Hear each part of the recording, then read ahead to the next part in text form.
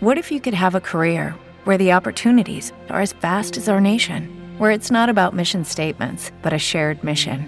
At U.S. Customs and Border Protection, we go beyond to protect more than borders. From ship to shore, air to ground, cities to local communities, CBP agents and officers are keeping people safe. Join U.S. Customs and Border Protection and go beyond for something far greater than yourself. Learn more at cbp.gov/careers. From page to screen.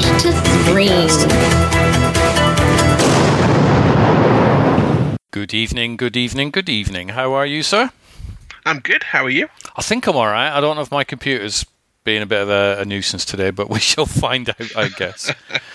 But no, I'm all right. It's 13th of December. Wow, it's kind of weird. Christmas is quickly approaching. It is. Are you excited? Are you all prepared? How's the fish tank? The fish tank is there. It's still got water in it. It's still got plants in it. No fish. Okay. We're still waiting for this cycle process to happen. So each day you dose it with a pinch of fish food as if you were feeding fish. That feeds it with ammonia, and you're supposed to kickstart this cycle. At the moment, we're still waiting, but it can be slow going to start with, so we'll see how it goes. But yeah, I'm excited about Christmas. The race in the street, I believe, to have the most lit up house possible is underway. We got some more Christmas lights in the window today. Why not? Is it like that down there? It's not quite National Lampoon's Christmas Vacation. Hopefully you have seen that film. Yes. It's not quite to that level, or is it pretty close? No, it's not really. I think with lockdown, what's happened is more people have decided to do more and go that extra mile. So as you see kind of neighbours doing more than they usually do, it makes you want to do a bit more as well. Yeah, I mean, we've gone all out, and I had the tree up just before beginning of December. Beyond that, that is nothing else. There was nothing in the window. There will be nothing in the window. There'll be nothing in the back windows. Zilch. Zero. I'm looking forward to a housebound Christmas. Mm-hmm. Because a lot of people aren't, because they want to go and mingle with families and stuff. I've never been a massive fan of that anyway, so I'm quite all right. This year is like an excuse for nope, sorry, nobody's coming round. Nope, we're not going round anywhere else. Not that I get tons of invites anyway, but generally Annette does, with like her kids and relatives and stuff. So this year it'll be like, I think we are planning on Christmas present drop-offs, i.e. they come over and pick them up in the back garden. Because we have a backyard which is probably, I don't know how many feet, maybe 15, 20 feet from back door to back gate. So we'll be like, yep, You let yourself into the back garden, put the presents on that thing. A bit like it is if you go into a chip shop. I don't know if you've been into a chip shop in Wales, but we've got one up here which is very well organised. And you walk up to the counter with your mask on, and they're wearing a mask. And then you place your order and you bip your little contactless thing, and then you move into this holding area and you stand there, and then the woman comes out, or the man comes out. It's usually a woman that's serving and the guy that's frying the fish, so that's why it's not one of these. It's a woman's job to work in shipping. It just so happens this one, she tends to do that part. So she'll walk out, she'll put it on a table which is about 10 feet away from you. She will go back behind the counter and you pick the bag up and leave. It's very well organised. Sounds good. So it's going to be a little bit like our Christmas. Come in, put the stuff down, there's yours, bye. So every Christmas should be like that, in my opinion. Why not? Yeah, I'm not a fan of. I'm a fan of the spirit of Christmas, and by that I think families should spend it quietly and having conversations. And how's your year been? What have you got planned for next? I've made you some food. A nice sort of chilled out Christmas. I'm not a fan of it's like wrapping paper everywhere and like, oh, you only spent 500 quid on me. This sort of, oh, look how much money I've spent on you. To me, it's more about just, I don't know, just generally like this. My idea of Christmas would be just having a conversation. Yeah. And, having a laugh and that sort of thing. So, I totally agree. back in the days where I had more friends that I could count on both of my hands, Yep. I used to spend a good couple of hours of the day texting everybody and wishing them, a proper Merry Christmas, and kind of the closer people were given a phone call as well, and just some nice communication rather than here's a Facebook picture or animated GIF. Here's a comment on your timeline. Yeah, that sort of thing. It's like when people are having birthdays on Facebook, I generally will message them and say, hope you have a good day. I'm not like, oh, look, everybody, I've left a message on their timeline. I don't mind if people do that to me. It's like, whatever. But I will always try and personally message them rather than just cut and paste and, stuff. So are you all done with your Christmas shopping, or is it still ongoing? Because I know you've had a lot of birthdays, so that's put you behind a little bit. Yeah, the birthdays are now behind us, so this week it's been mad order, buttons clicking here, there, and everywhere. And actually, I've shot myself in the foot on this one. Okay. Because I had some absolutely fantastic Christmas presents chosen, but I thought, because it's all social distancing and we're sending everything through the post rather than being there to give people presents in person. Yeah. I thought it could get a bit, like, well, I've sent you 50 things and this one's for your birthday and this one's for Christmas. I thought, well, make it easier. Just send birthday stuff out first. As soon as the birthday stuff's gone, then send all the Christmas stuff. So, when you're adding things to your basket, like on Amazon, you can add it to your basket and save it for later. Yeah. So I'd done that. Saved some pretty awesome presents. I was really pleased on some of the stuff I found, and I came to order it the other day, and this is out of stock, and this is out of stock, and I'm like, really?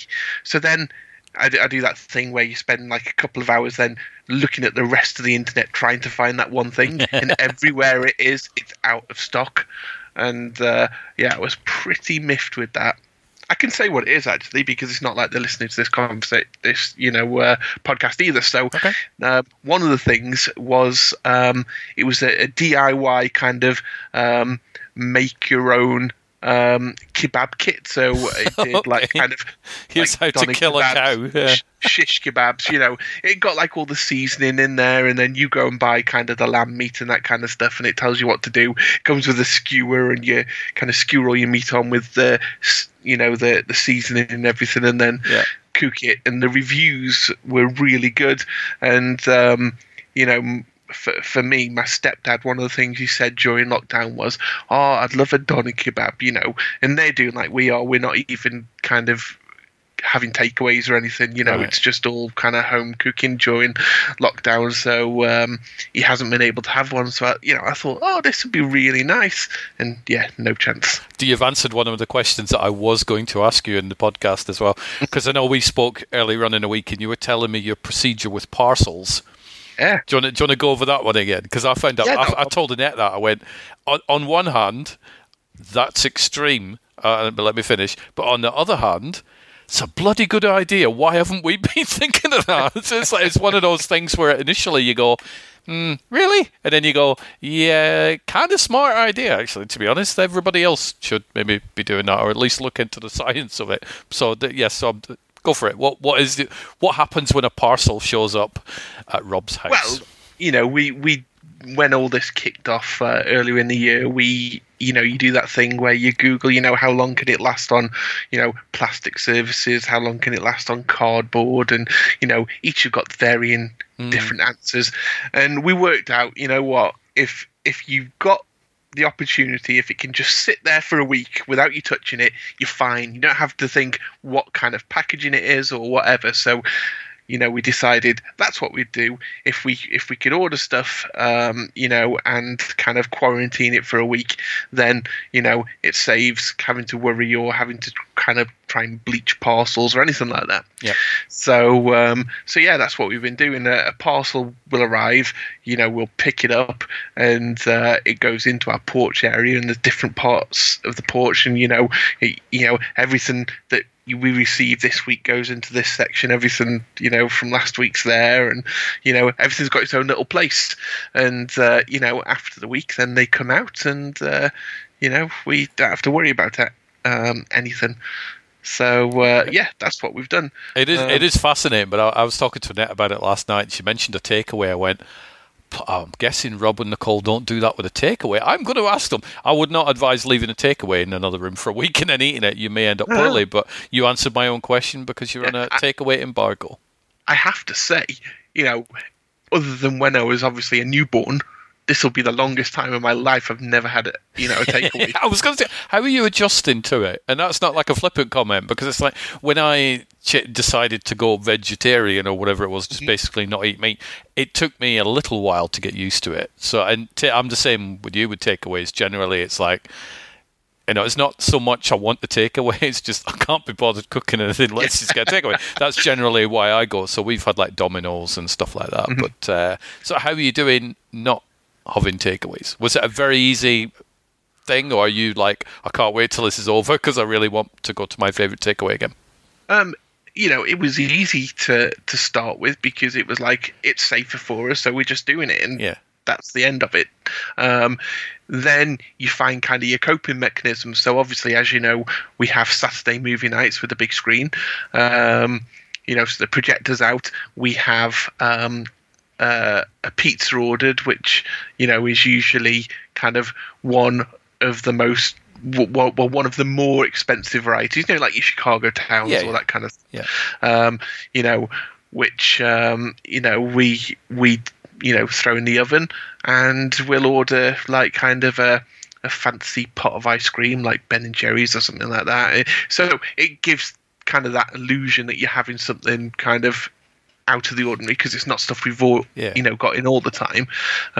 So yeah, it works quite well. And obviously on previous shows I've spoken about being a dab hand now at cooking fried rice and homemade sweet and sour chicken balls and all that kind of stuff, and I'm not joking, they're spot on.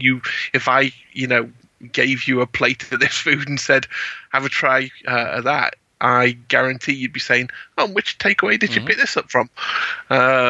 So in some respects, it's good as well, because we've learned how to create some things ourselves, and with it save money. So yeah, it's not bad. The kind of real kind of kicker when it comes to it is when we've had these big lockdowns and kind of restaurants have opened up again. And when I say restaurants, I'm talking about like kind of these fast food places like your McDonald's that spend heavily on advertising. Yeah. And I'm there sitting watching 4 on Demand, for example, where you get a good dose of adverts. Yep. And it's the new double Big Mac. Yep. I'm like, what? A double Big Mac? I want to try a double Big Mac. And I'm thinking, and by the time I actually get in there, they aren't going to be doing them anymore. No, they won't be. No, yeah, we're getting the same adverts, because obviously we're sitting watching 4OD as well. I hate that biscuit advert where it crashes the recording studio. That very much annoys me. But yeah, I'm right there with the McDonald's. Annette said to me the other day, she said, when you look at that hamburger, what do you think? I went, do you know what? I don't think anything. I don't think, ooh, I want one of them. I've kind of got beyond that with the whole dietary thing, because it's over a year now since I've eaten meat, which is just mental. Well, listen to this. Probably every 2 weeks we have a burger night. Yeah. So we'll cook burgers and everything, and we've got kind of like in the freezer we got a supply of frozen meat burgers, which we'd dip into for these nights, and then obviously stock up as you're running low. And we've been happily having them for quite a while. And then have you ever heard of Beyond Meat and Beyond Burgers? I have not. No. Is this like a Star Trek 3 spin-off, perhaps? No. They originated in America, where chefs were kind of vying to make kind of these plant-based burgers that tasted and looked like kind of real meat, and which I find weird. We'll cover that in a second. Yeah, and even like. And I say this whilst doing air quotes, bled as you cook it. Yeah. And I remember reading about it at the time, thinking I would like to try one because you read the reviews and people are raving about it. And at the time, there was no chance of getting one over here. It was in all these posh restaurants over in New York and that kind of stuff. And then Tesco started selling them. You can either buy them frozen or you can buy them chilled. The frozen are cheaper, so I'll go for the frozen, and then you have to thaw them before you cook them anyway, and so they become chilled. Yep. But they're not cheap. I think the frozen are £4.30 for two. Okay. Wow. Okay. However, having one burger every 2 weeks, if you put it into perspective, it's not fine. bad, and it's cheaper than having a takeaway. Yeah. So I thought I'm going to try these. So I bought a pack, and we all tried them. To start with, Addie and Nicole weren't convinced themselves. Me, on the other hand, I loved them. I thought, these taste like a real good burger, and ever since I've been having them. So, I'm nowhere near a veggie at all. No. But I'm getting closer. I think the thing is with the burgers. I don't understand people that don't eat meat that need their non-meat things to look like meat. I don't get that. It's like, I need to have a vegetarian sausage that looks like meat. No, just eat whatever. I've never quite understood that thing. I suppose from my point of view, I like meat. I'm not going to deny it. No. But I also realise that, the world at some point is going to have to take a hard look at it to become more sustainable, and meat, when you watch programs, isn't a sustainable thing with the populations rising. So there's got to be an alternative out there, whether it's everybody moves over to kind of flies and that kind of stuff, which are cheaper and easier to raise than cattle, which is why some countries do eat kind of insects and that kind of stuff. I'm not for that. Or I'm all right, thanks. No. We go more plant-based. So from a pure, helping look after the environment and make things more sustainable, then you might want to move over to plant, but you're only doing it from looking at the wider picture. It's not because you don't want to eat meat or you don't like eating meat. So if you've got something that kind of looks like meat, tastes like meat, cooks like meat, then are you really losing out? The only winner there is the planet. True. So that's the way I look at it. So it's like I started doing it after, I watched a documentary, which I've totally forgot what it's called now. That's just gone right in my head, but it's on Netflix. It's really, really good. I'm sure it'll come back to me at some point. But I watched the documentary and it was interesting, and I thought, that's quite good. And then I was talking to Annette about it, and then she watched it and she was like, it's interesting. And then a lot of it focuses on the health benefits. So the gist of the documentary is, look, everybody thinks you get your energy and your vitamins and stuff from meat, but what do the meat animals eat? They eat plant-based stuff, so you're actually getting them like, that kind of makes sense. Okay. So Annette and I were sitting chatting, and we're like, do you know what, let's try it for a month and we'll see if this health benefit thing is a thing. And if we feel like crap after a month and we're like, oh my god, I feel dreadful, I have no energy whatsoever, then sod it, we'll go back onto it. And we both felt fine, and even some of the ailments that I had, aka monkey virus, whatever, sort of cleared up to a certain extent because of that. Now, whether it was just monkey virus going away anyway, or whether it was, I didn't feel any worse for going full plant-based. But for me, the hard part is when you go into like a restaurant, you if you eat whatever, you go into a restaurant, you go, there's 100 items on here, I can have any one of them. That's amazing. What do I fancy tonight? Blah, blah, blah. If you go in and you're plant-based, you go, there's 100 items on this menu. 15 of them are plant-based. Right, that's kind of narrowed it down.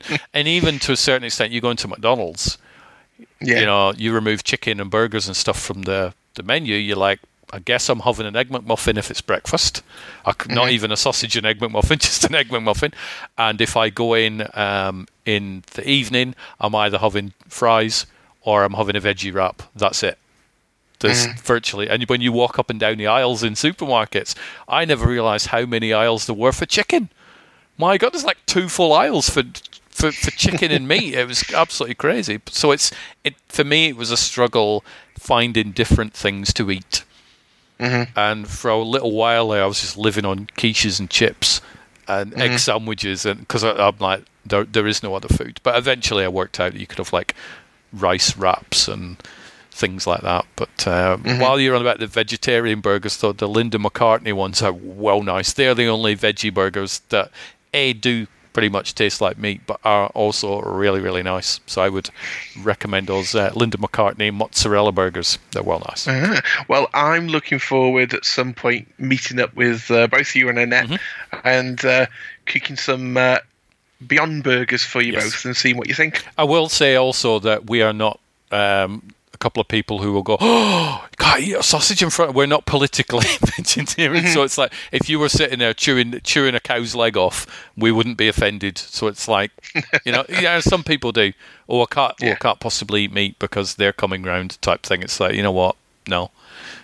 We're not alcoholics. We're not going to go, oh my God, I really need a sausage now because Rob was eating a takeaway. So it's fine. So what is your Christmas dinner going to be like then?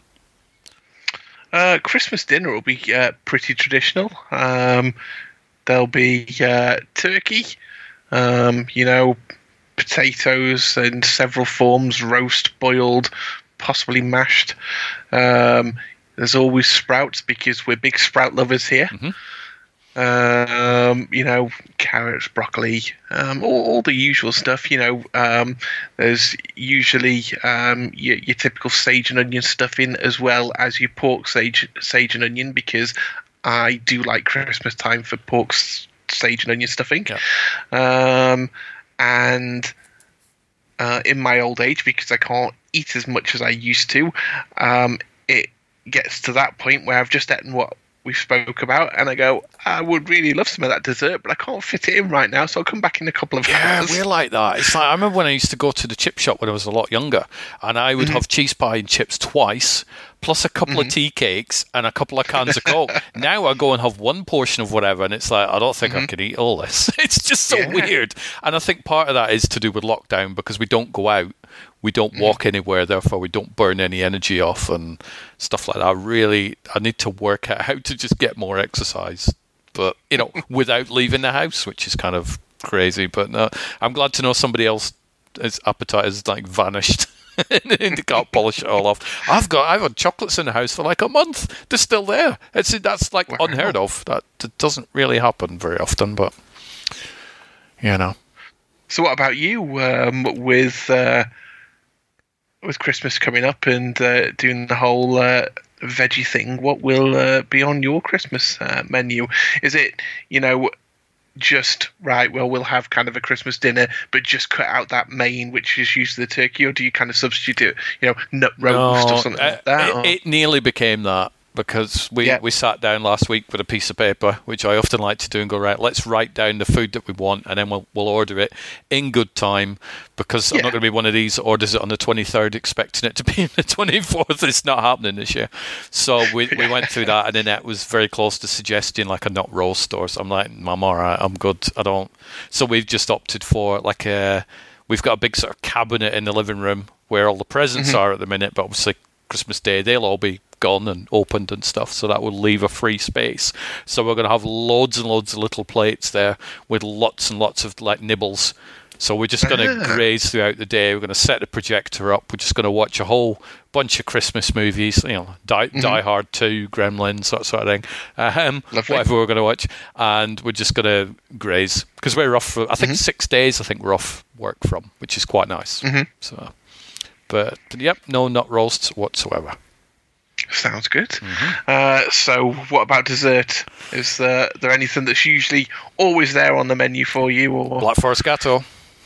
Black Forest Gatto. Got to be, and about half a ton of chocolates probably, because I've still got lots of them. And but yeah, no, it'll be a gatto, I think. For us, it's always been. It just seemed to be one of those things. Even when I was as a kid, still living at home, it was always sticky toffee pudding and custard. The one thing I will be avoiding is Christmas cake and Christmas. I can't stand Christmas cake. I don't know. I don't like Christmas cake either. And mince pies. I'm not a fan of those either. All that nasty fruit in No. there. I know it sounds really unhealthy, but I'm not opposed to a fruit pie. I love a good apple pie or something like that. But but mincemeat, no. Or cake with sultanas and dates and raisins and all that kind of stuff. No. Annette's mum would normally give us a Christmas cake, and I swear to God, this thing weighed about half a ton. I don't know what. There must have been that much brandy in it or whatever. And it was like every year, because Annette made the stupid comment, her and her flipping daughter Sarah made the comment one year going, Stuart loves that cake, he ate it all up. Didn't touch it, I can't stand Christmas cake. So for the years after, every single year, I know you like the cake. No, thank you very much. I don't like the cake. And you don't want to turn around and go, actually, I really can't stand it, because for the past 5-6 years or whatever, she's given a cake over. So last year, I think the other year, we gave it to Bob. And he didn't eat it all either. So this year, blessed 2021, we will hopefully not get a Christmas cake. Although, 2020's been a crazy year, so I'll probably end up with one. Knowing my luck, but hopefully not, because I'm not a fan. So there you go. So how's your week been, other than fish tanks and plotting your Christmas dinner? The week's been fine, busy as usual. I did want to address something. I don't know what your thoughts are. There's somebody we know, and obviously I won't mention names, who I found out had come down with COVID. So it kind of went through their family. Yeah. And we didn't know anything about it until the other day. We saw people kind of asking them how they were on Facebook. Yeah. You think, oh my gosh, we thought we were close to these people. You thought we would have known, but obviously not. And they're going, really thanking such and such for bringing stuff over to us while we were so ill. And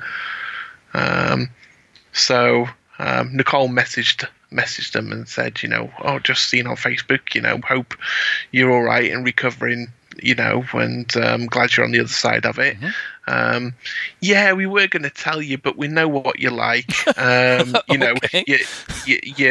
You're scared of it all, and afraid to come out of the house. And I'm thinking, well, let me set this record straight. I'm not afraid of it because I'm being clever. Yep. I know I'm not coming in contact with it, and I know I'm not getting it. Yep.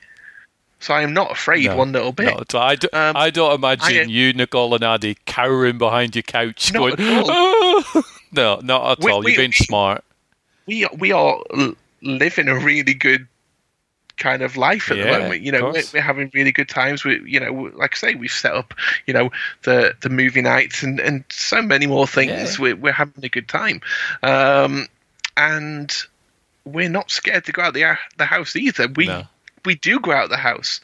We've been to kind of local national trusts because, it's all kind of book online because only a certain amount of numbers are in and that kind of stuff. We're just doing it very smart. Yeah, of course.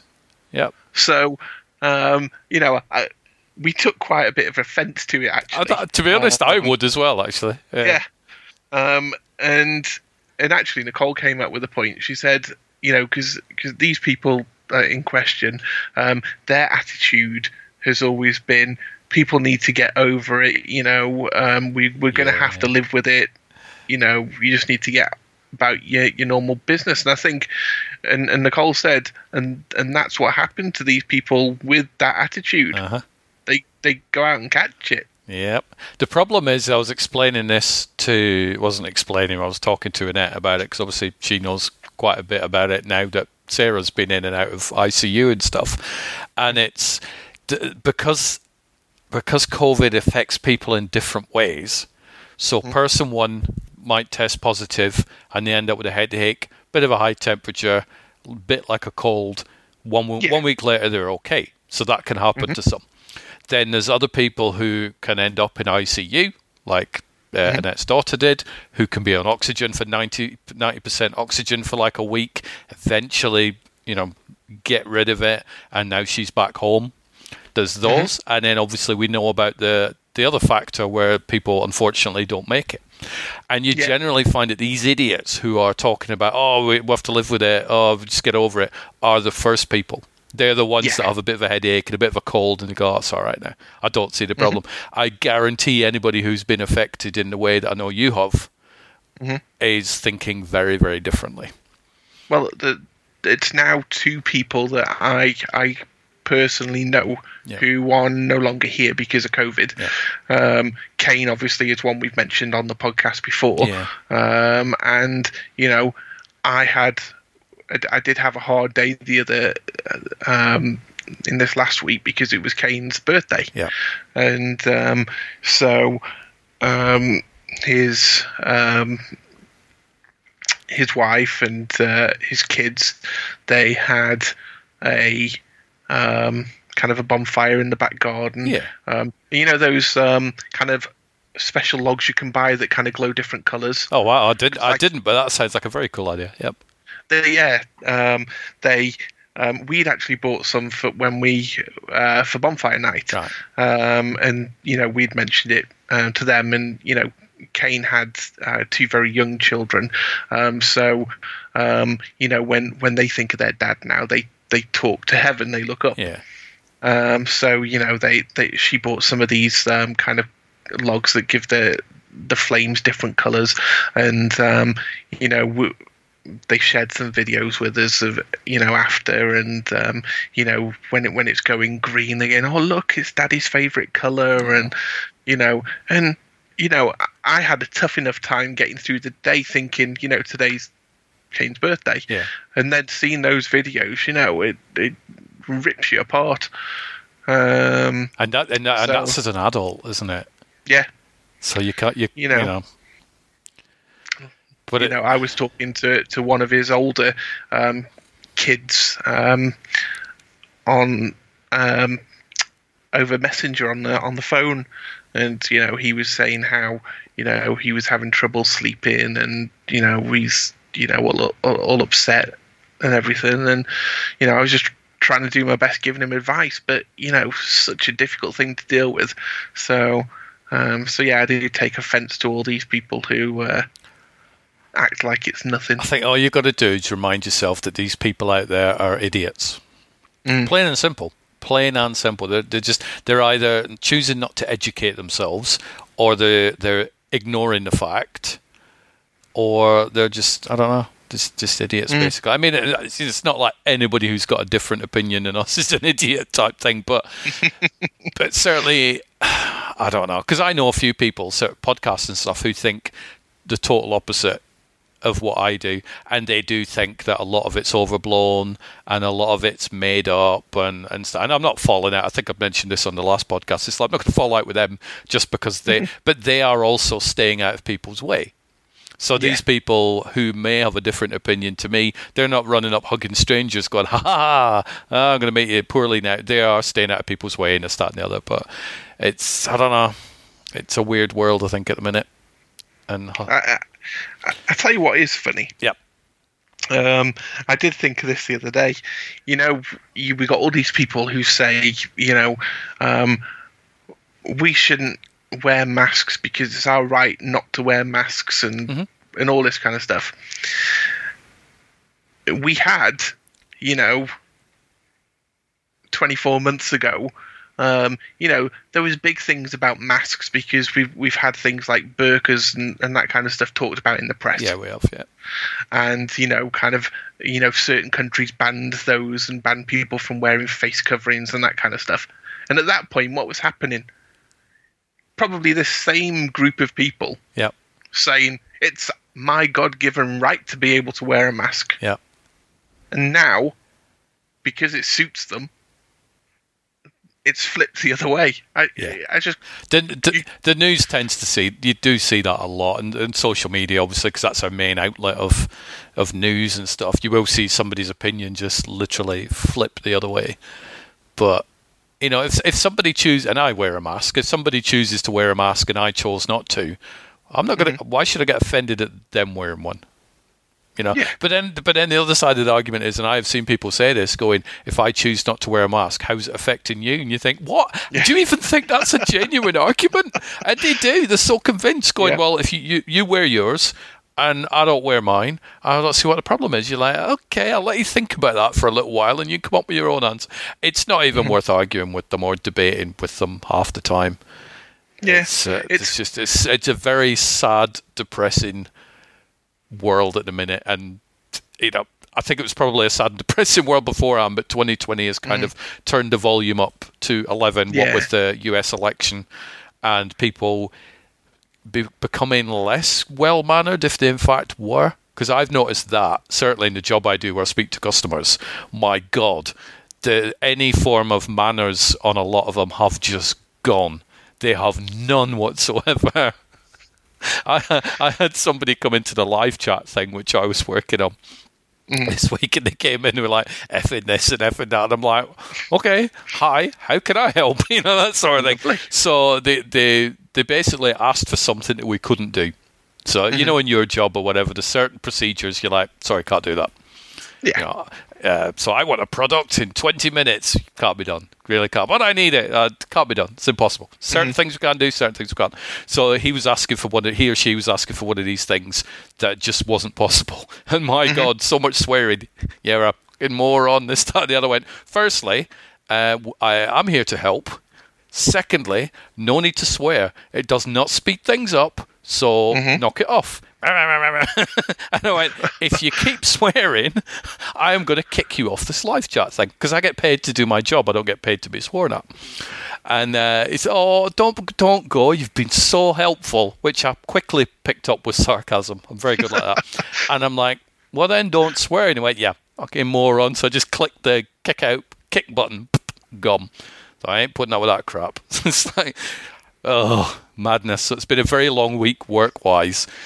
Just, I don't know. I think as you get closer to Christmas and you work in a sort of retail type industry, they're a nightmare. Because everybody, and this is the other thing about Christmas I don't understand. Why does everybody get so stressed over a day? I've never understood that. I've never got it. I never understood this, whole thing where, if you usually spend £100 a week on shopping or whatever, it gets to Christmas and somebody spends £400 on food and then throws a half of it away. Yep. I'm not saying our spend doesn't go up, because there are some things that are more expensive and you do usually buy extras, but there's no more food goes to waste over Christmas than any other time, because it's still eaten. We don't just buy, let's buy 10 turkeys. Oh, I can't eat that now. Well, the shops are closed for a whole day. We need 10 loaves of bread. Yeah. It's like, why? I've never, but even the present thing. I've worked in retail jobs in several places, HMV, Asda, all that sort of stuff, over Christmas. And my God, you just see people so stressed. They'll come in and and HMV was a classic one. They would come in, put like a £90 box set down, going, all right, tick Grandad off the list. That'll do. It's like, you're just spending 90 quid and you're calling it that'll do. Get him something. You go, that's Grandad sorted. He'll love that. You rarely see that. It's like, that'll do. Tick him off. Oh my God, it's crazy. One thing I don't like at Christmas is the whole, I will buy you this just because at least it's something and it gets you off the list. Yeah. I usually sit down and think about everybody I buy for, and I actually have fun doing it. Yeah, of course, and it should be fun.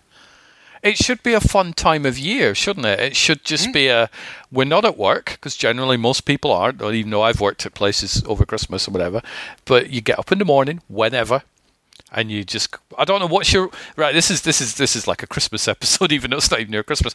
What is your routine on Christmas then? Mainly like present opening and stuff like that. How's that work? Well, it's kind of changed over the years, so... if I go back to my childhood quickly and give you a rundown then, there was always like a main household for Christmas. So during my younger years, it was always at my nan's house. So, we get up in the morning, I'd open there was always like a stocking at the end of my bed from Santa. Yeah, same.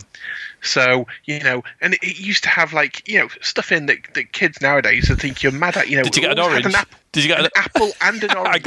I got an orange usually, yeah. And I used to love my apple and my orange. Yeah. I'm telling you, if there was a year that there was not an apple and orange, I would have been so offended. Yeah, I never got an apple, but I always got an orange.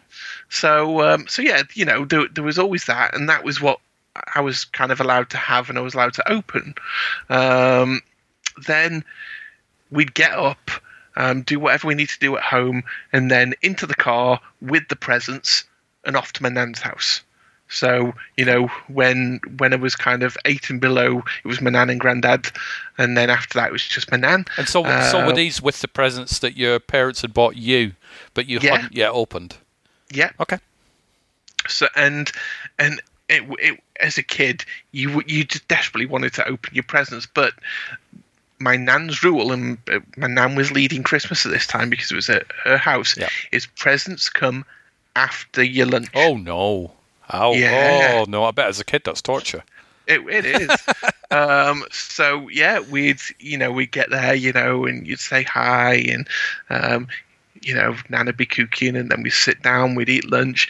Then after people's food had time to settle, it wasn't just straight away. It was time to settle. Then we'd finally get onto the presents, and it was great. And then that evening. Kind of my granddad's and Nan's family, members had come over as well. Have a drink, play a game of dominoes, and that kind of stuff. And that was our Christmas day. Yeah. Then, obviously, my mum took over, and it was pretty similar, except presents in the family, like. Me and parents were opened before lunch, and then some saved for after. And now we're doing it.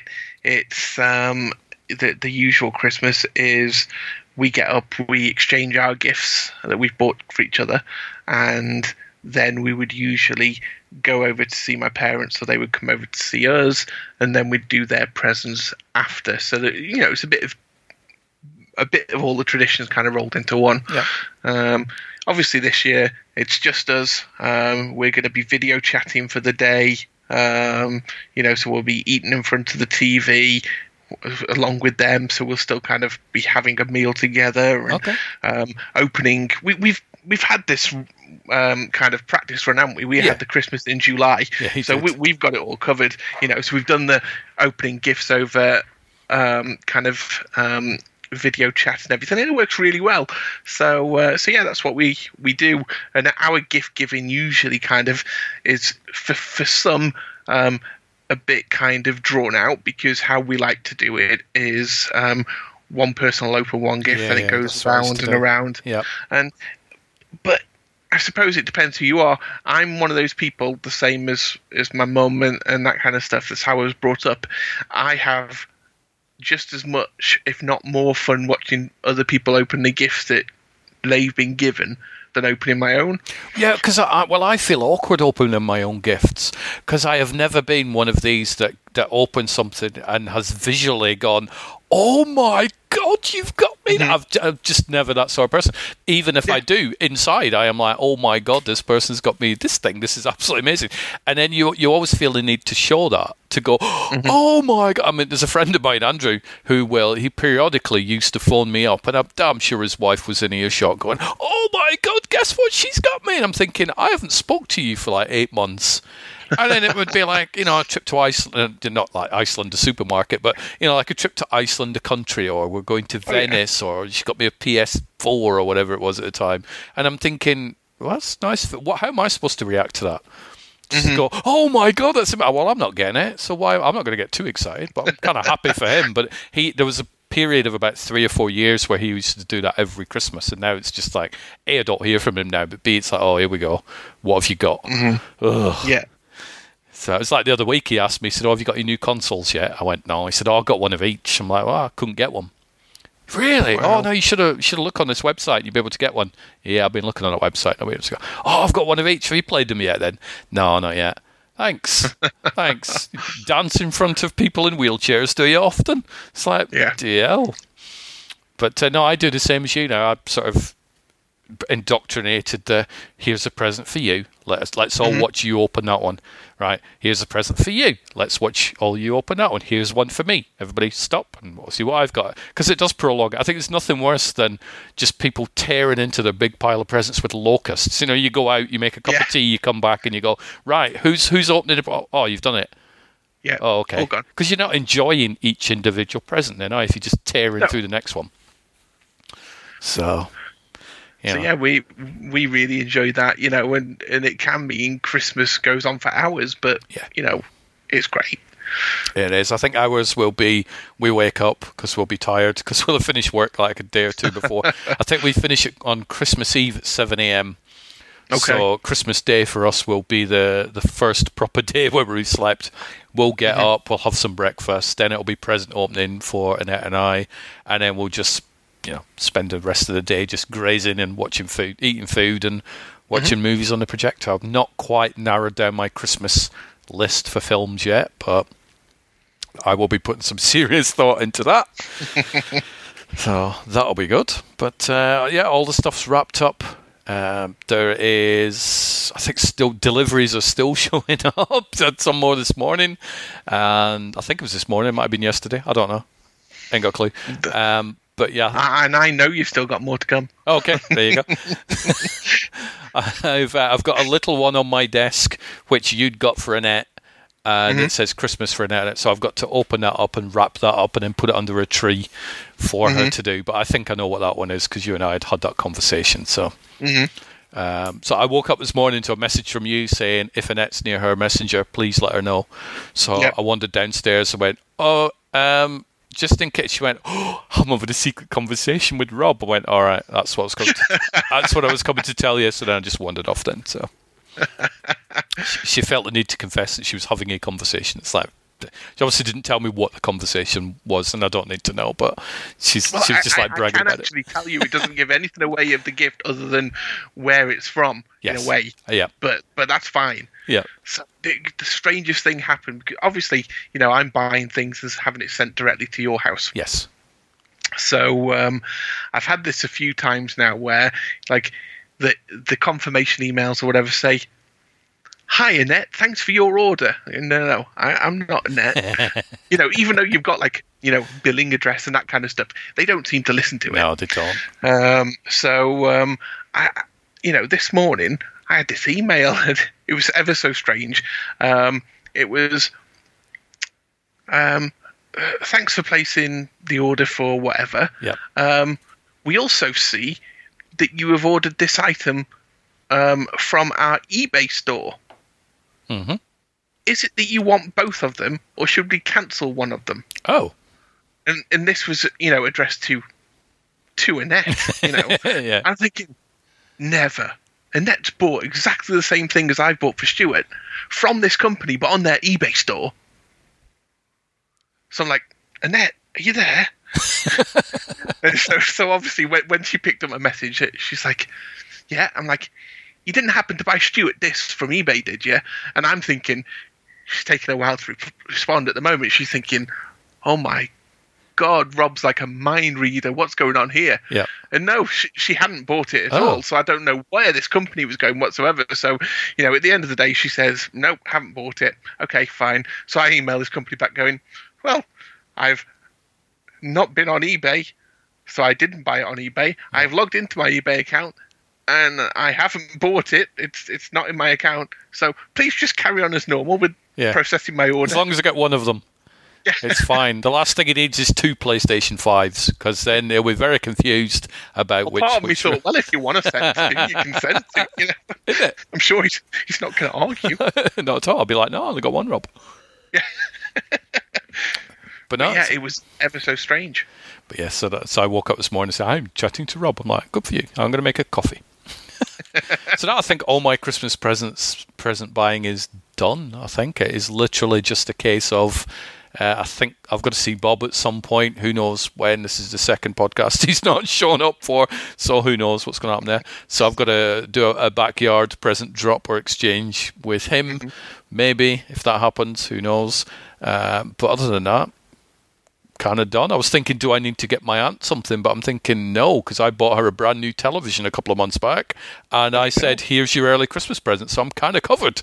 So I don't actually have to buy her anything. I would just give her a phone call on Christmas Day and have a chat to her. So, but yeah, because I can't visit her because she's in a care home and we're being safe. And so, sorry, do I need to stop being safe? Do I need to say I'm now petrified of COVID-19 and I'm just cowering behind the couch?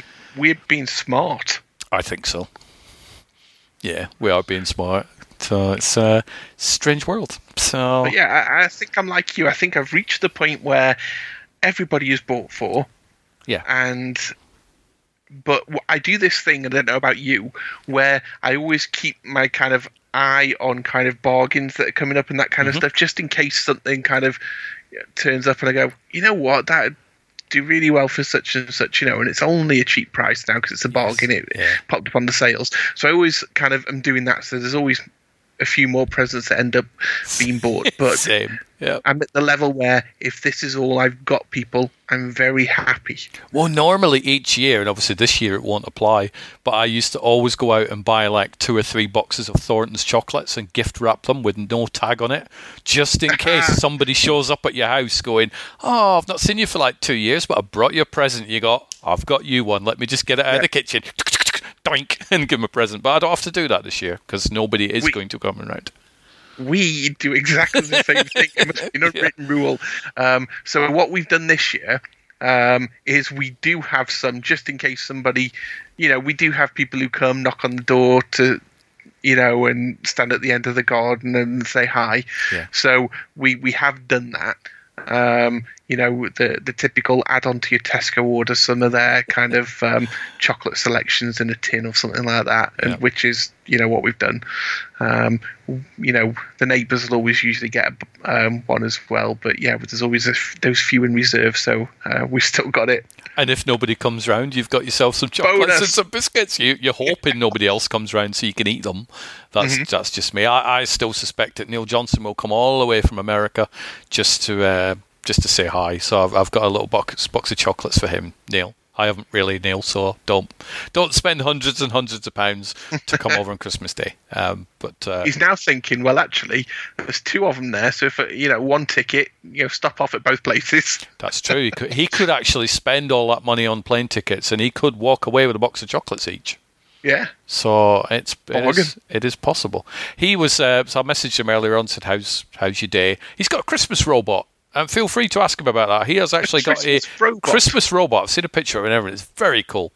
What does this Christmas robot do? Like, does it stand there and sing Christmas carols or something? It may well do. Right, we need Neil on there. Knowing Neil, it does. Right now. I don't care what time it is. Bring him in. On the phone. It's probably about midday, I think, where he is now. Maybe 1 o'clock. But yeah, he has a Christmas robot. He's the only person I know that has a Christmas robot. But that is kind of cool. So...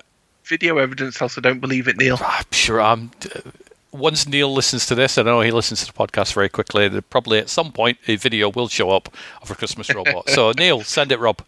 I'd like to see it as well, but Rob wants it. So the Castle project is still ongoing. It's still fascinating to see the different casting videos that are coming through. There is one guy, I'm not going to name anybody, but there's one guy who sent the text thing through, and then he'd asked me in a separate message saying, I know you're not telling anybody what characters you've got in there, but can you give me a clue? So I went back saying, look, the only thing I will tell you is blah, blah, blah. There's a Christmas robot. And I mentioned a pitch video in there, which was included in my original tweet. And he went, oh, did you want me to do a video? I got confused. So I said, look, well, generally I was asking people to do a video because it would show how people move. It would let me hear their accents, and it makes it easier for me to write for them if I've seen how they move and stuff. Okay, so do you want me to do a video with the character I've already done, or do you not like the character? And I'm thinking, why am I spending all this time focusing on one person?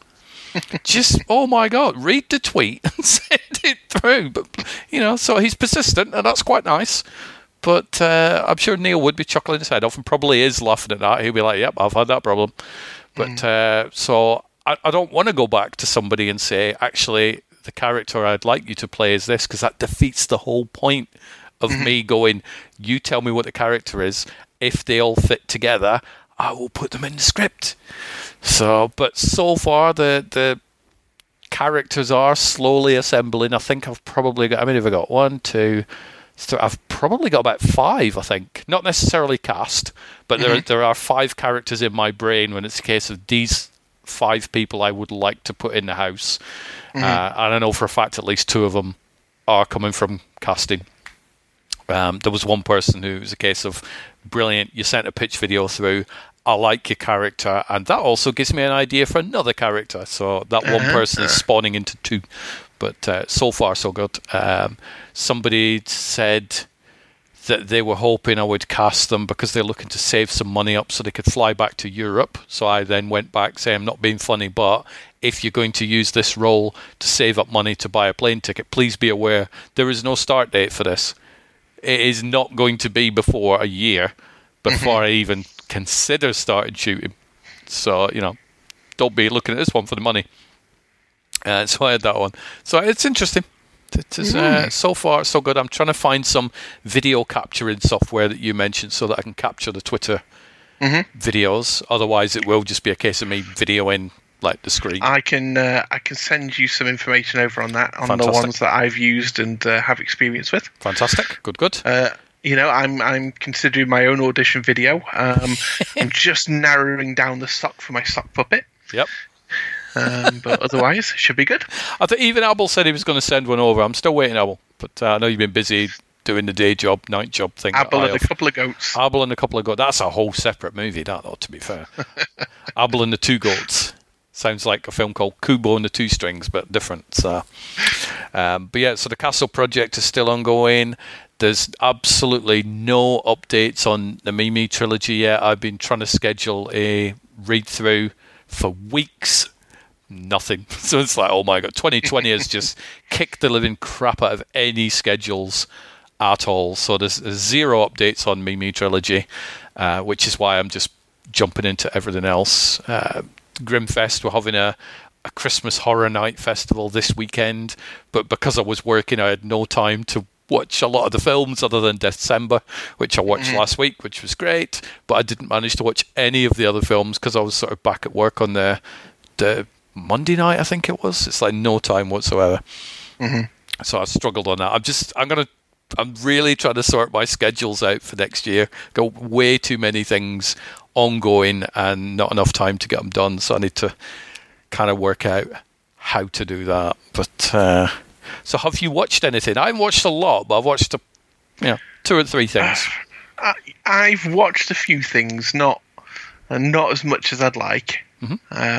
But yeah, I've watched some. What have you watched? Right. Well, I'm going to start off by getting Discovery out of the way. Season 3, episode 10. Okay. For those in the know, those who like Star Trek, it was a Mirror Universe episode, which I always enjoy. Yeah. So it was a good episode. So to be fair, out of 10 episodes, there's only been one I've really disliked so far. So season 3 is a good year for Discovery. Yeah. So yeah, there's been that. I watched. We watched as a family Home Alone 2 on Disney Plus for our Saturday movie night, because for me there was nothing more Christmassy than a Home Alone movie, either 1 or 2. Yeah. Don't go beyond that. Forget it. No. Just stick with the first 2. So yeah, really enjoyed that, but really enjoyed seeing it on a big screen as well. Yes. Yeah. So it was that. That same night, we also watched a movie called Surviving Christmas with Ben Affleck and Christina Applegate. That's one of those films. I don't know if I've seen it, but I'm obviously aware of the title. So a rough, quick outline is Ben Affleck, millionaire, lots of money, but not lots of friends, and so decides this Christmas, because he's got nothing to do and no one will have him, to use a bit of his money and rent himself a family. Oh, as you do, yeah. Yeah, as you do. It's okay. Is it good? It was the online on-screen rating gave it something like 1.5 stars. We actually really enjoyed it. I as a family film, it's up there on your kind of 4-star level for me.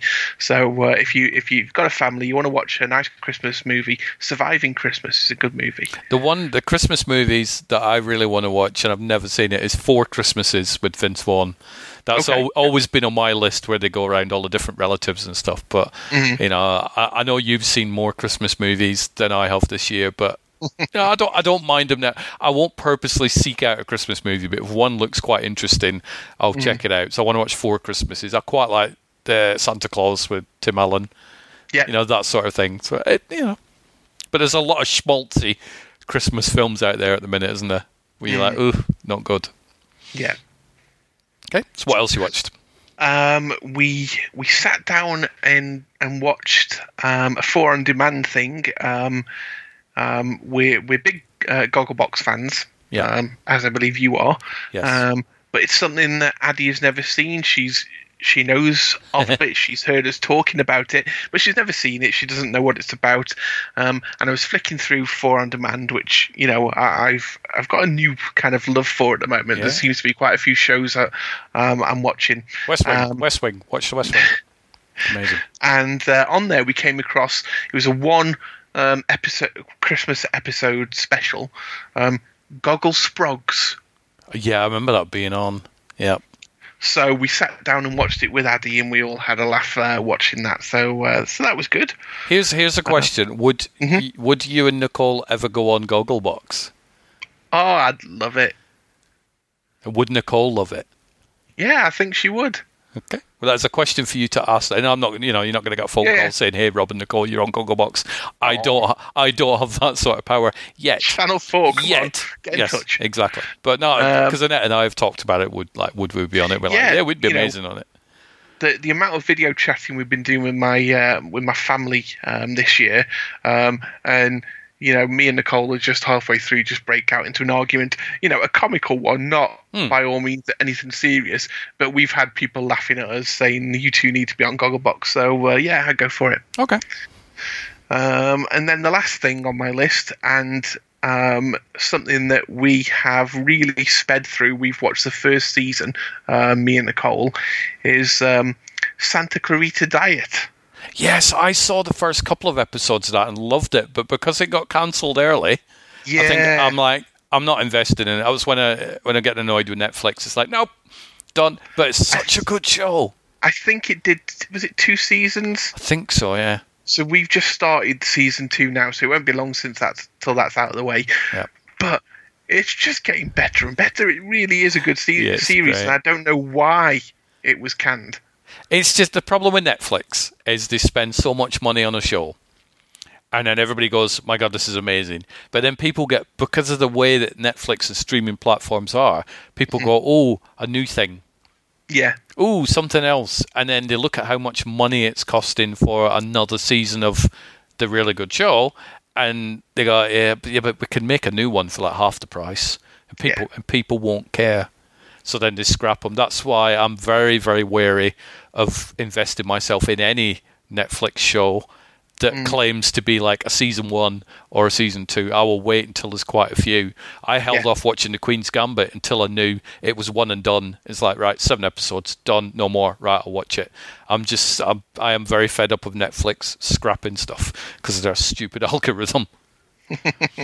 But Santa Clarita is amazing. Drew Barrymore is great. She's one of my favourites anyway. But just watching Drew Barrymore just kind of pick up a finger and just start chewing on it. It's just hilarious. Yep, good show. So that's us for the week. But not as much as I would have liked, but some really good stuff in there. So I was the same. I looked at my list earlier on, and I'm thinking, I've barely watched anything, but I don't need to watch 20 films for every single podcast episode. I think I'd had the conversation with you before going, right, I'm going to cut down because all I'm doing is just reading through a list. But our projector night this week, or since the last episode, we watched The Godfather Part 2, and last night we watched Godfather Part 3, which is also entitled Godfather Coda, The Death of Michael Corleone. And it went, spoiler! I'm like, no, it's not a spoiler. It's not, it doesn't, the character is not going to die. It's just his character is dying. His soul is dying. There we go. So that's the way to do that. So we sat and watched those on the big screen, and I absolutely loved them. She'd never seen The Godfather Part 3 before, aka Coda.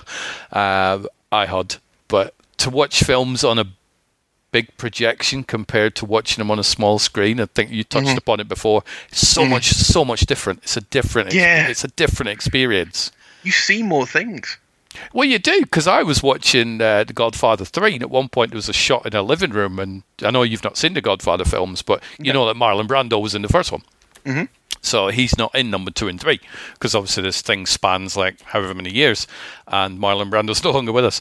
And there was a photo on a sideboard of Marlon Brando, and I'd never noticed that before. I said to her, "Oh, check that out." And she was like, "Oh my God!" So it's so much different. The one thing I really want to do is get it hooked up to a proper sound system. That's my next stage. I know we're both using sound bars, and they are a lot better than TV screens and projector speakers, but they're still not quite to the level where it's like, wow.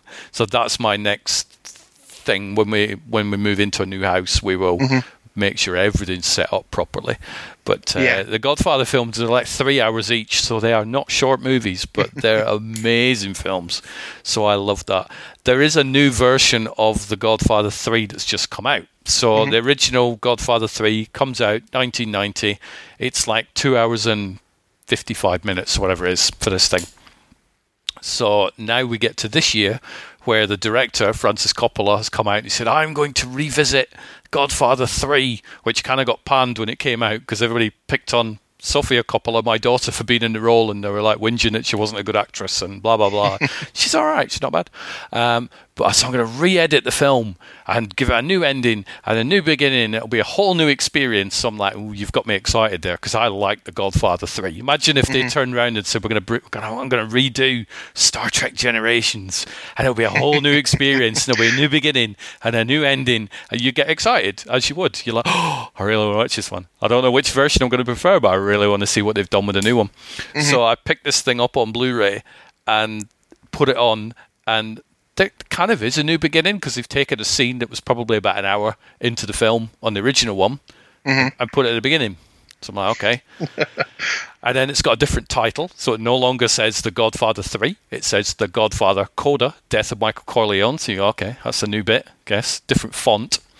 And then the new ending is there is a bit at the ending where on the theatrical one where this thing happens and then it cuts to a 30-second scene of something else happening. They've just clipped that last 30 seconds off. So technically it has got a new ending, I suppose. But it's like, so if you're tempted to go out and pick this new version of The Godfather 3 up and you already own the theatrical Godfather 3, stick with that one. But it's 7 minutes shorter. Because I have both versions, and last week I thought, right, because I didn't know which version to introduce Annette to. Do I go with the theatrical one, or do I go with this new version? If this new version was like stupidly different, then I'm going to go with that one.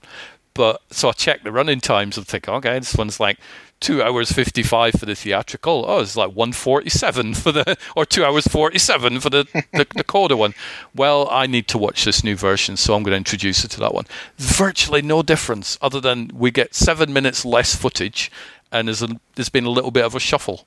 So I was massively disappointed, and there's no extras on it either, other than a 90-second introduction. Hi, I'm revisiting my film. I wasn't able to do it at the time, but I've put a new beginning and a new ending, and it's a new experience. Enjoy. You think, what? No Surely comment. You want to ask him the question then. Why weren't you able to do this at the time? I don't get it. I mean, I understand the title thing because studios at that time wanted the number on it.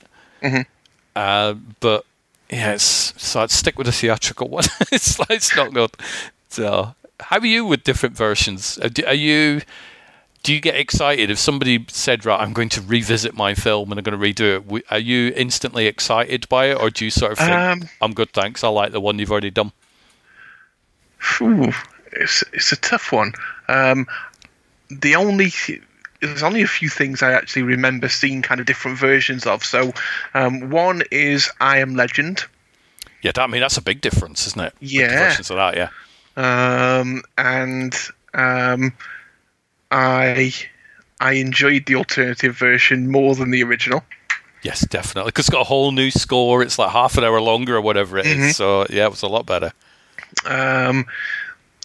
The other one was, and I think we spoke about this show last week, the Jericho TV show. Okay. Yep. The DVD release of season 2, I believe, had an alternative ending, which at the time I just looked up on YouTube. Yep.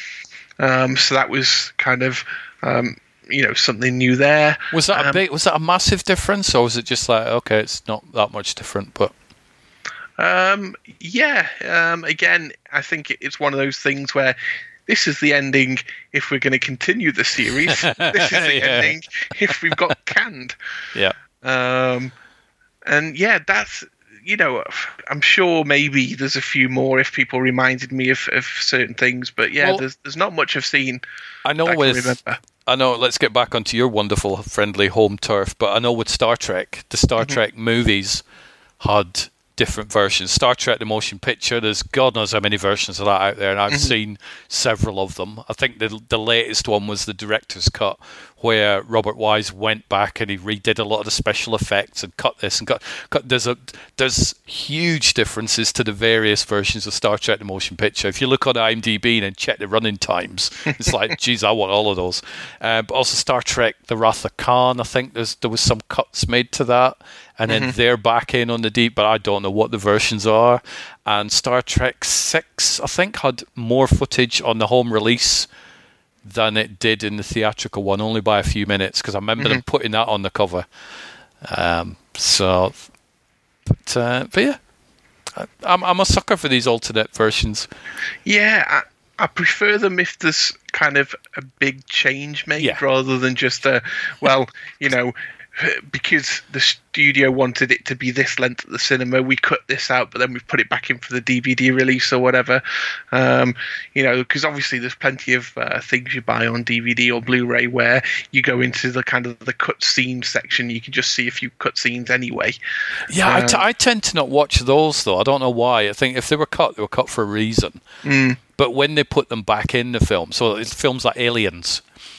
When that came out, it was 2 hours and whatever long. And then when they did this special release in the early 90s, I think, where it was 17 minutes longer in the film. And that's such a good version of the film on that one. And The Abyss, which they put I think it's 28 minutes back into the film. And it makes it so much better. Terminator 2, there's a longer version of that. There's about 3 different versions of that film. So. You see, I think this is where you really have to be, have no life.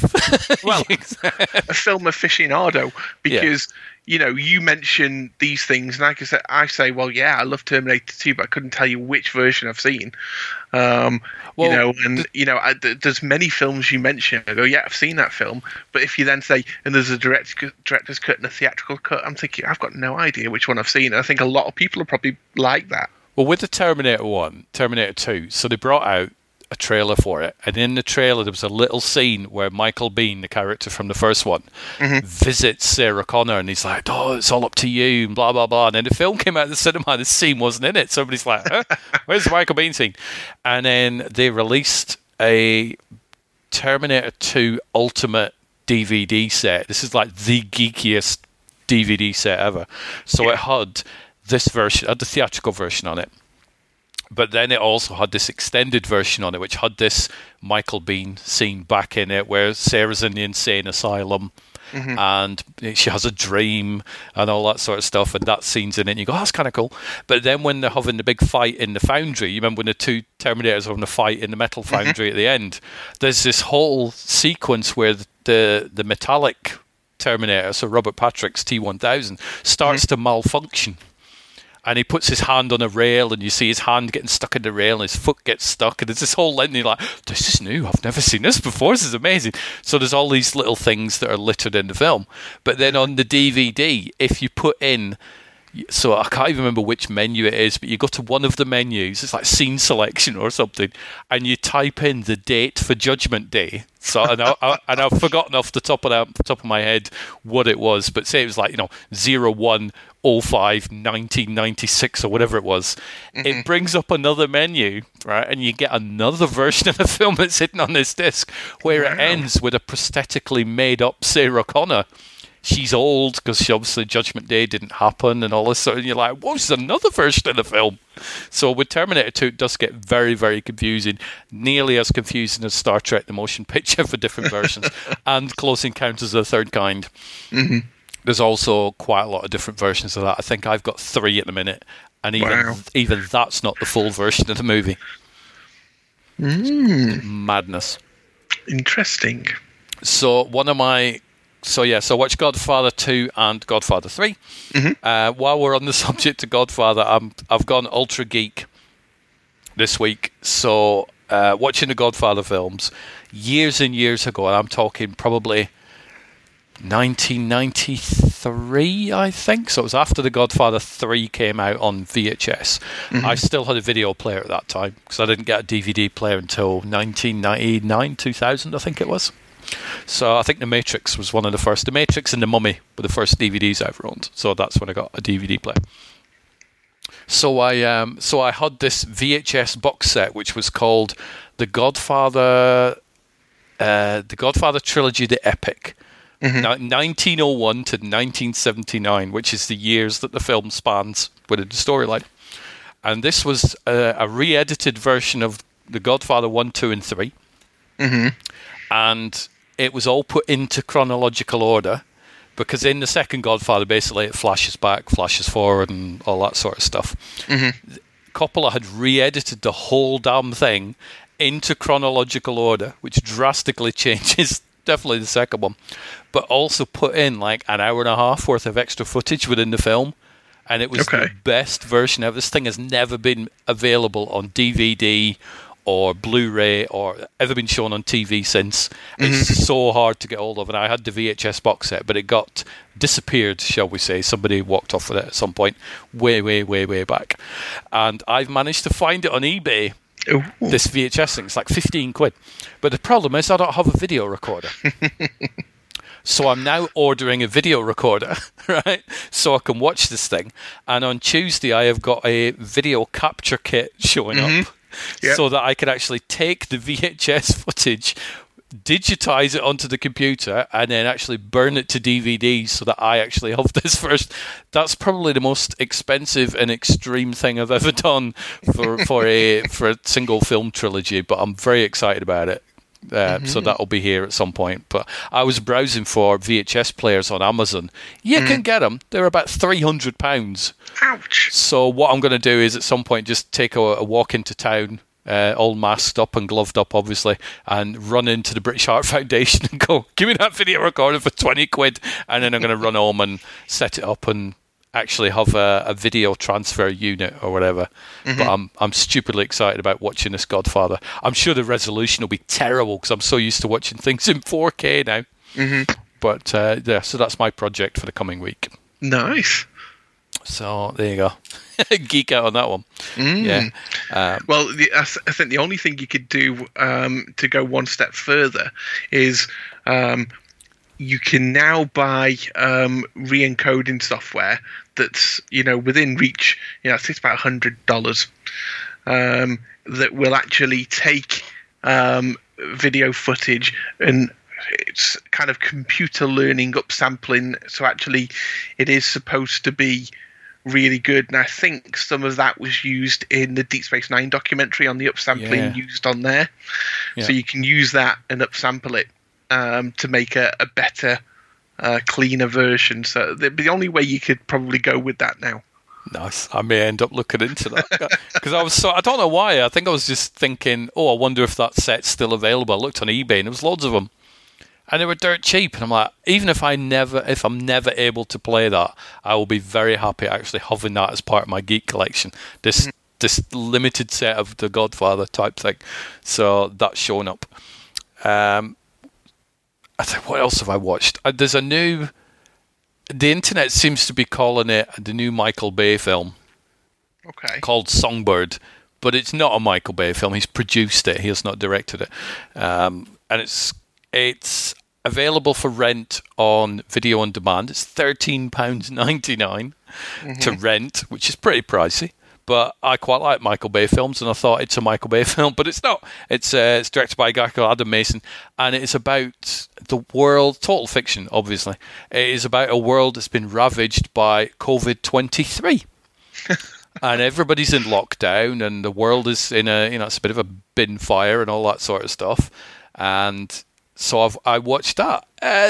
Just skip it, really. I mean, it's very clever that they've shot it all during the pandemic, so it looks. I suppose they've cut down on special effects, cleared streets and that kind of stuff. Yeah, exactly.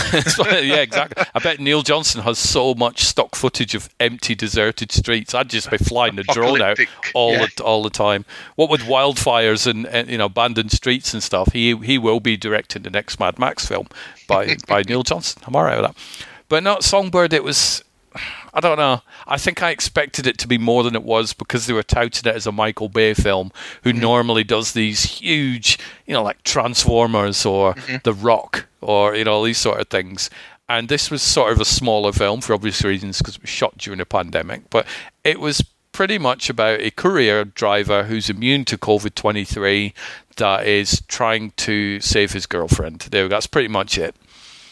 That's not worth £13.99, so I'm definitely going to be watching what I spend my video on demand rental money for. A damn sight better than that. It was 84 minutes. It was an okay movie, but just wait for it to drop onto Netflix. So I watched that. And then I also introduced to Annette today the 1993 film starring Michael Douglas, Falling Down, which she had never. Have you seen that one? I have. Oh, I love. What's your thoughts on it? Or is it that long ago? It was that long ago, but I remember I really enjoyed it.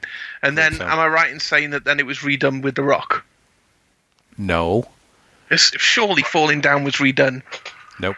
What am I getting that confused with, Stuart? I don't know. The Scorpion King, maybe? Redone with The Rock. Jumanji, possibly? No. Nope, Falling Down has most definitely not been done. Remade by The Rock. I've obviously dreamt this up. There you go. Possibly. Dwayne, get on the phone. I'm sure there's a movie in this. There probably is, but we sat and watched that on the big screen today, and I love the film anyway, but Annette had never seen it. She's watching this program, which I've forgotten what it's called, but it basically focuses on the life of an actor. And then it'll show clips of the films and stuff. And she watched one about Michael Douglas last week, and she thought, The Falling Down looks quite good. I'm like, wow, let's watch Falling Down. So we sat and watched that on Netflix. Have you seen what Netflix do now? There is a button on there, and I don't know how long it's been there, saying play something. Yeah, like a random button or whatever it may be. I tested it. I haven't clicked on it, so I presume it's a random button.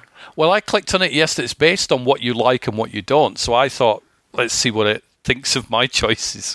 So I pressed play something, and it played the 45-minute documentary called Journey's End, Star Trek Next Generation, hosted by Jonathan Frakes. That's on Netflix. So it comes under season 7, episode 26, apparently. That's what because I'm like, why is it just put that episode? Oh, I remember seeing this documentary because I think it was on the DVDs or whatever when I had the box set. But it was an interesting look back, very cheesy and very press kit. Let's look behind this door and see if anybody knows we're coming. And then all the cast are there, and you're like, okay, that's obviously staged. But it was still a lot of fun. So if you've not seen that 45-minute documentary, it's well worth checking out. But you've obviously got to go into season 7 and scroll right to the end, and it'll probably be there. So that was quite good. I'm trying to think what else I've been up to. Watched some more of The West Wing, which is a given. I haven't really done that much this week. Work has been extremely tough and very disjointed. I'm not a fan of disjointed weeks where you go in and you think, this is what I'm going to be doing. Oh no, I'm doing that. It threw me out. And I think Abel and I both agreed at the end of the shifts, like we were just dead and we wanted to die for 4 days. So that's probably what I'm going to I'm going to do. I've also, this evening, I've started removing some more DVD commentaries from some of my DVDs so that I can listen to them on MP3. So I found the old software for that. So I'm going to crack on with that. And yeah, I think that's about it. Everything's just, I don't know. It's a strange week. I have to say, I've had some fun this week. Good. After all this talking about, autograph collections, signed memorabilia, and all that kind of stuff, yeah. I decided that it was time that the Sci-Fi Shop made a comeback. So yes. I've been working hard on a new design for it. The aim, obviously, is to launch after Christmas because there's no chance I'm getting it on beforehand. Come on, Rob. If I did, nobody would buy something. No. So obviously, getting something like that back online means that you have to get more stock.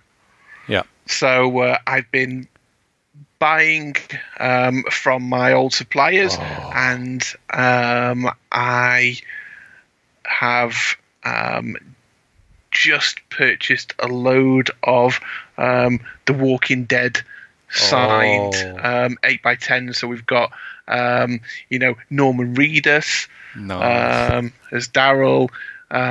We've got Rick Grimes 8x10s. We've got you name it, Ezekiel, Jesus. They're all there. Have you got Negan? I haven't. Oh, the one person I mentioned is one you've not got. Oh, no. Yep. But, I'll never say never. No. I'm sure Negan will be added at some point. So, yeah. I'd struggle on that because it's like I'd end up with this really cool collection that you're going to sell. Mm-hmm. And then I'd just look at it all and go, I don't want to sell that. I want to keep it. That would be my main struggle, I think. So I think what I'd have to do is just buy 2 of everything and flog one and keep the other. The thing with that is, I totally agree with you that, I've bought kind of many a thing from myself. Yeah. But you do have to kind of compartmentalize and just think, you are doing it as a business. But so if you make some money, then you can buy something anyway. That's true. Yeah, it's a tough one. And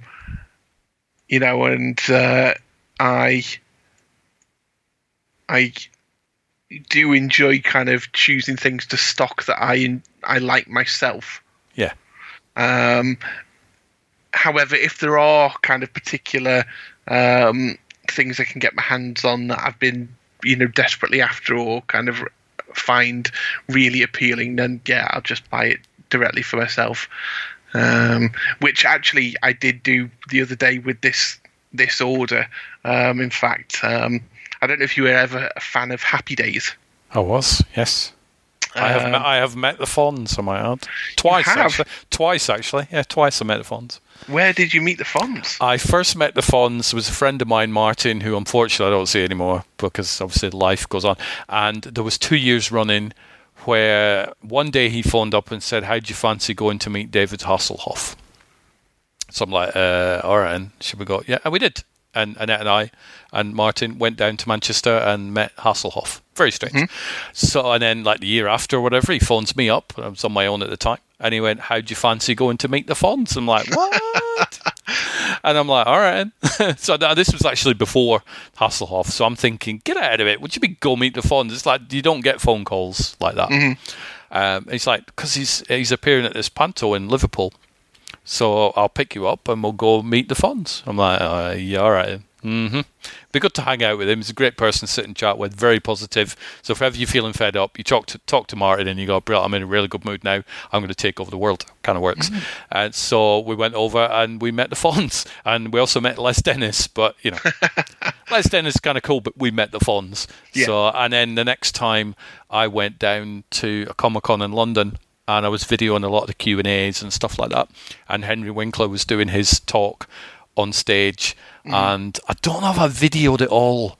I think I definitely audio recorded it all. And he writes children's books as well, does Henry Winkler. And he'd mentioned these books, and he was very flippantly in his thing. saying, "Oh, write these books and blah blah blah." So has anybody got any questions? And he'd already told the answer to the question that I was going to ask. But I went, "Henry, I've got a question. These books you mentioned, where can you buy them again?" And he went, "I love you. You can buy them here." And I'm like, that was the final question of the Henry Winkler thing. So that was the second time that I had interacted with the Fonz. But yes, so that's a very long way of saying, yes, I'm a fan of Happy Days. Cool. Well, I was a big fan of Happy Days as well. And sometimes when you're shopping for autographs, you fall on something that is harder to come by, mainly because one of the people who've signed an item is no longer with us. Yeah.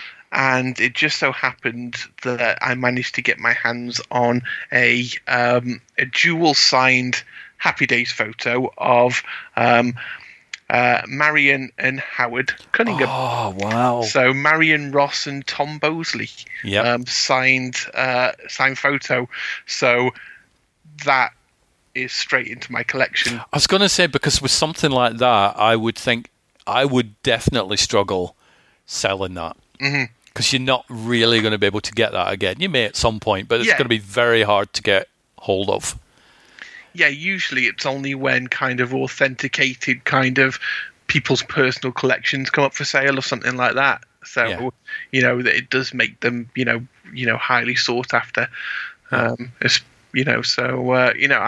over the moon. There you are. Happy days. As a fan. So I'm sure at some point you'll see that hanging on my office wall. I genuinely cannot wait until I rebuild my own geek room. And then you're able to just, visit one day and whatnot and have a look at it and go, wow, tell me the story behind this one and the story behind that one and vice versa. So I am very excited about those, but all my stuff's still in boxes at the minute. It makes me sad. My desk just looks like bare bones. It's a bit of a mess, but I look forward to showing you all these photos I bought anyway, just because some of the promo shots that have been signed, these Walking Dead ones, are really nice photos. Got Michonne and all kinds of people, Maggie. I've got a really cool photograph of me sitting in front of that entire cast at San Diego Comic-Con. It's amazing. The video's cool, but somebody had actually taken a photo of the full press thing, and you can see me in it making the video. So it's like you can't see my face, but I know it's me, and and I've got the video to prove that that's from the same angle. But that is a very cool shot where you're like me with like 14 of the Walking Dead cast and crew members all in a row, and I'm at the far left, dressed in black, holding the camera up. So I do treasure that shot. I've no idea who took it. I found it online when I was searching for the Comic-Con thing. I'm like, that's me. That's well impressive. I'm stealing that shot. There you go. We'll get some printed. You can sign some for me. I will. My signature will be on the left, and then everybody else can sign the remainder of them. But yeah, that was the year of the baseball bat series. So, who's been killed? It was just before that was announced who had been killed. So the cast members who aren't with us anymore in that show are actually in that panel. So it's good stuff. So what have you got planned for the coming week? Monday, tomorrow? It's only 12 days till Christmas. There'll be more work. There always is. And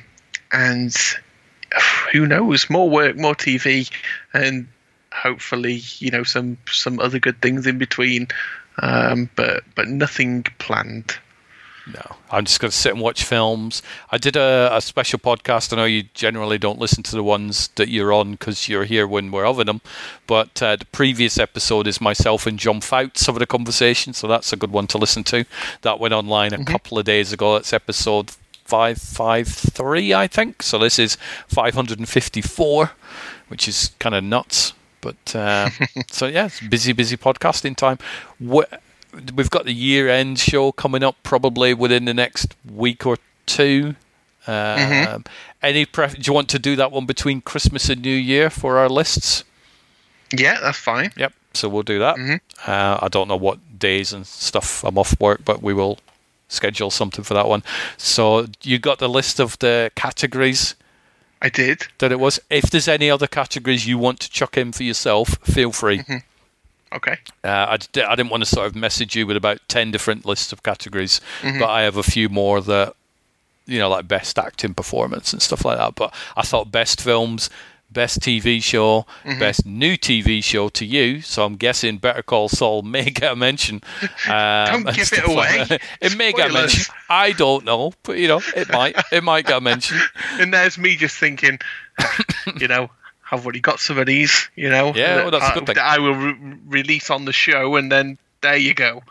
I know that Stu Miller's struggling because he's only got 9 films so far in his best top 10 list, and he's currently got 14 in his worst list. I don't do worst list. I don't agree with it. I think they're fun, and I enjoy listening to his end of year show just so I can shout at the speaker and go, "You're out of your mind! How could you not like that film?" or whatever. But Stu Miller. Caravan of Courage, Ewoks. Yeah, get it on your list. He's probably not even saying that. But his worst films of the year. Usually, I've never seen them, so I'm quite happy with that. So it means that I'm doing something right. But often, I don't know. His opinion of movies definitely varies from mine. But his show's always entertaining to listen to at the end of the year. So I am catching up on podcasts. I've caught up with Open Forum Radio and Angry Mailman podcast, which kind of cheated and had the same episode on both feeds because all the hosts were on each other's show. But it's so I didn't listen twice, but I did download twice, guys. So that's quite good. And I'm going to try and put pen to paper and start writing out some of these Castle Project characters. I'm kind of leaning towards the title Gatehouse. I quite like that word. So I might start calling it the Gatehouse Project just because it sounds better. People seem to think that because it's in a castle, it's set in the olden times. A few people have thought that, and, that's up to them. But I'm definitely shooting it in modern times because I don't want to spend any money whatsoever, running around trying to find age-old costumes. That's not going to happen. Are you not heard from Kit Harington yet? Telling you about his, character. I haven't heard from that many of the Game of Thrones cast. I did hear from one, but they haven't sent their pitch video through yet. But I may chase them up and ask. Come on, Sophie Turner, get it. Yeah, that's who it is. Yeah. Get it put in. Come on, Sean Bean. Come on. He's like, I'm only going to do it if I die because he doesn't know how to live. So, but yeah, I'm going to carry on with the writing of that.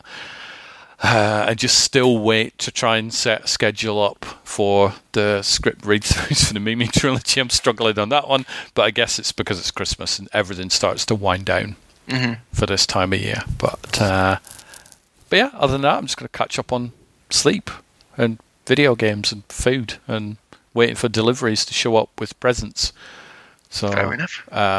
Here's a quick one for you, though. So, how well are you up on PayPal? A little bit. You've what? You've disappeared.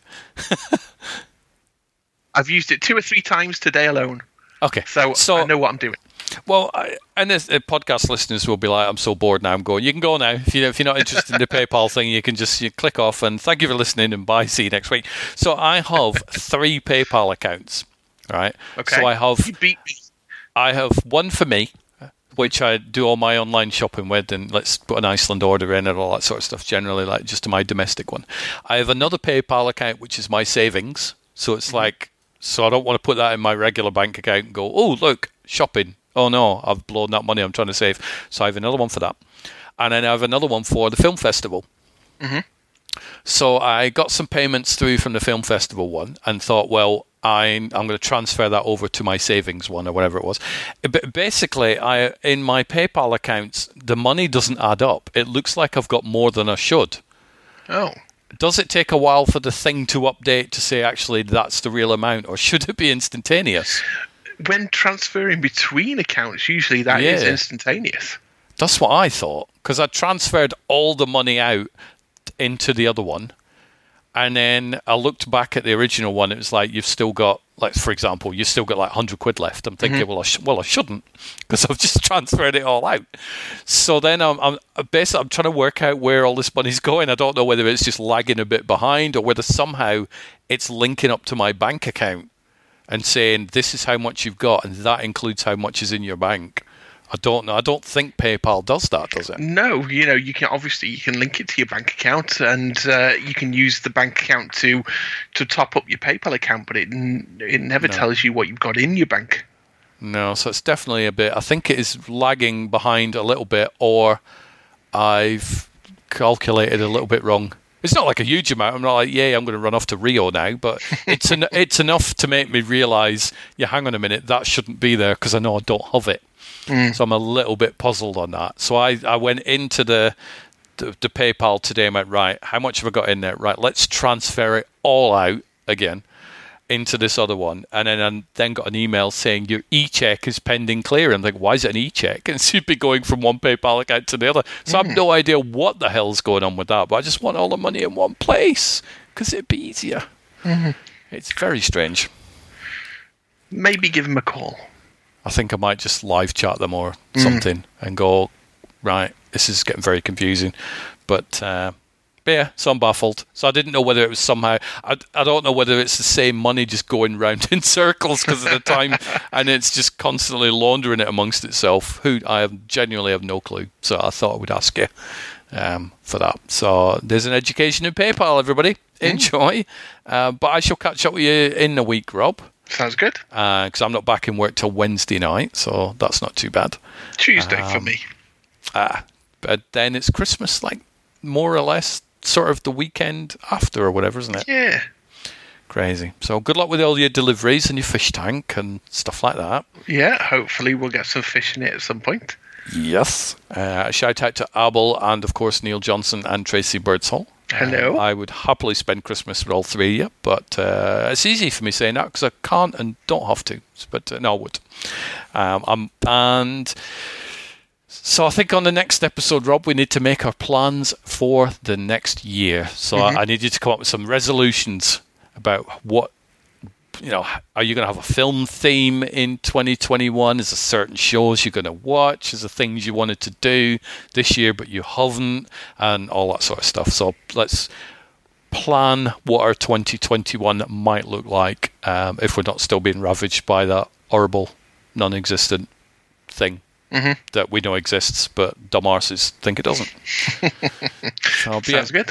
So you enjoy your evening, and thank you for episode 554. Same to you. Thank you. Take care. Goodbye. Bye.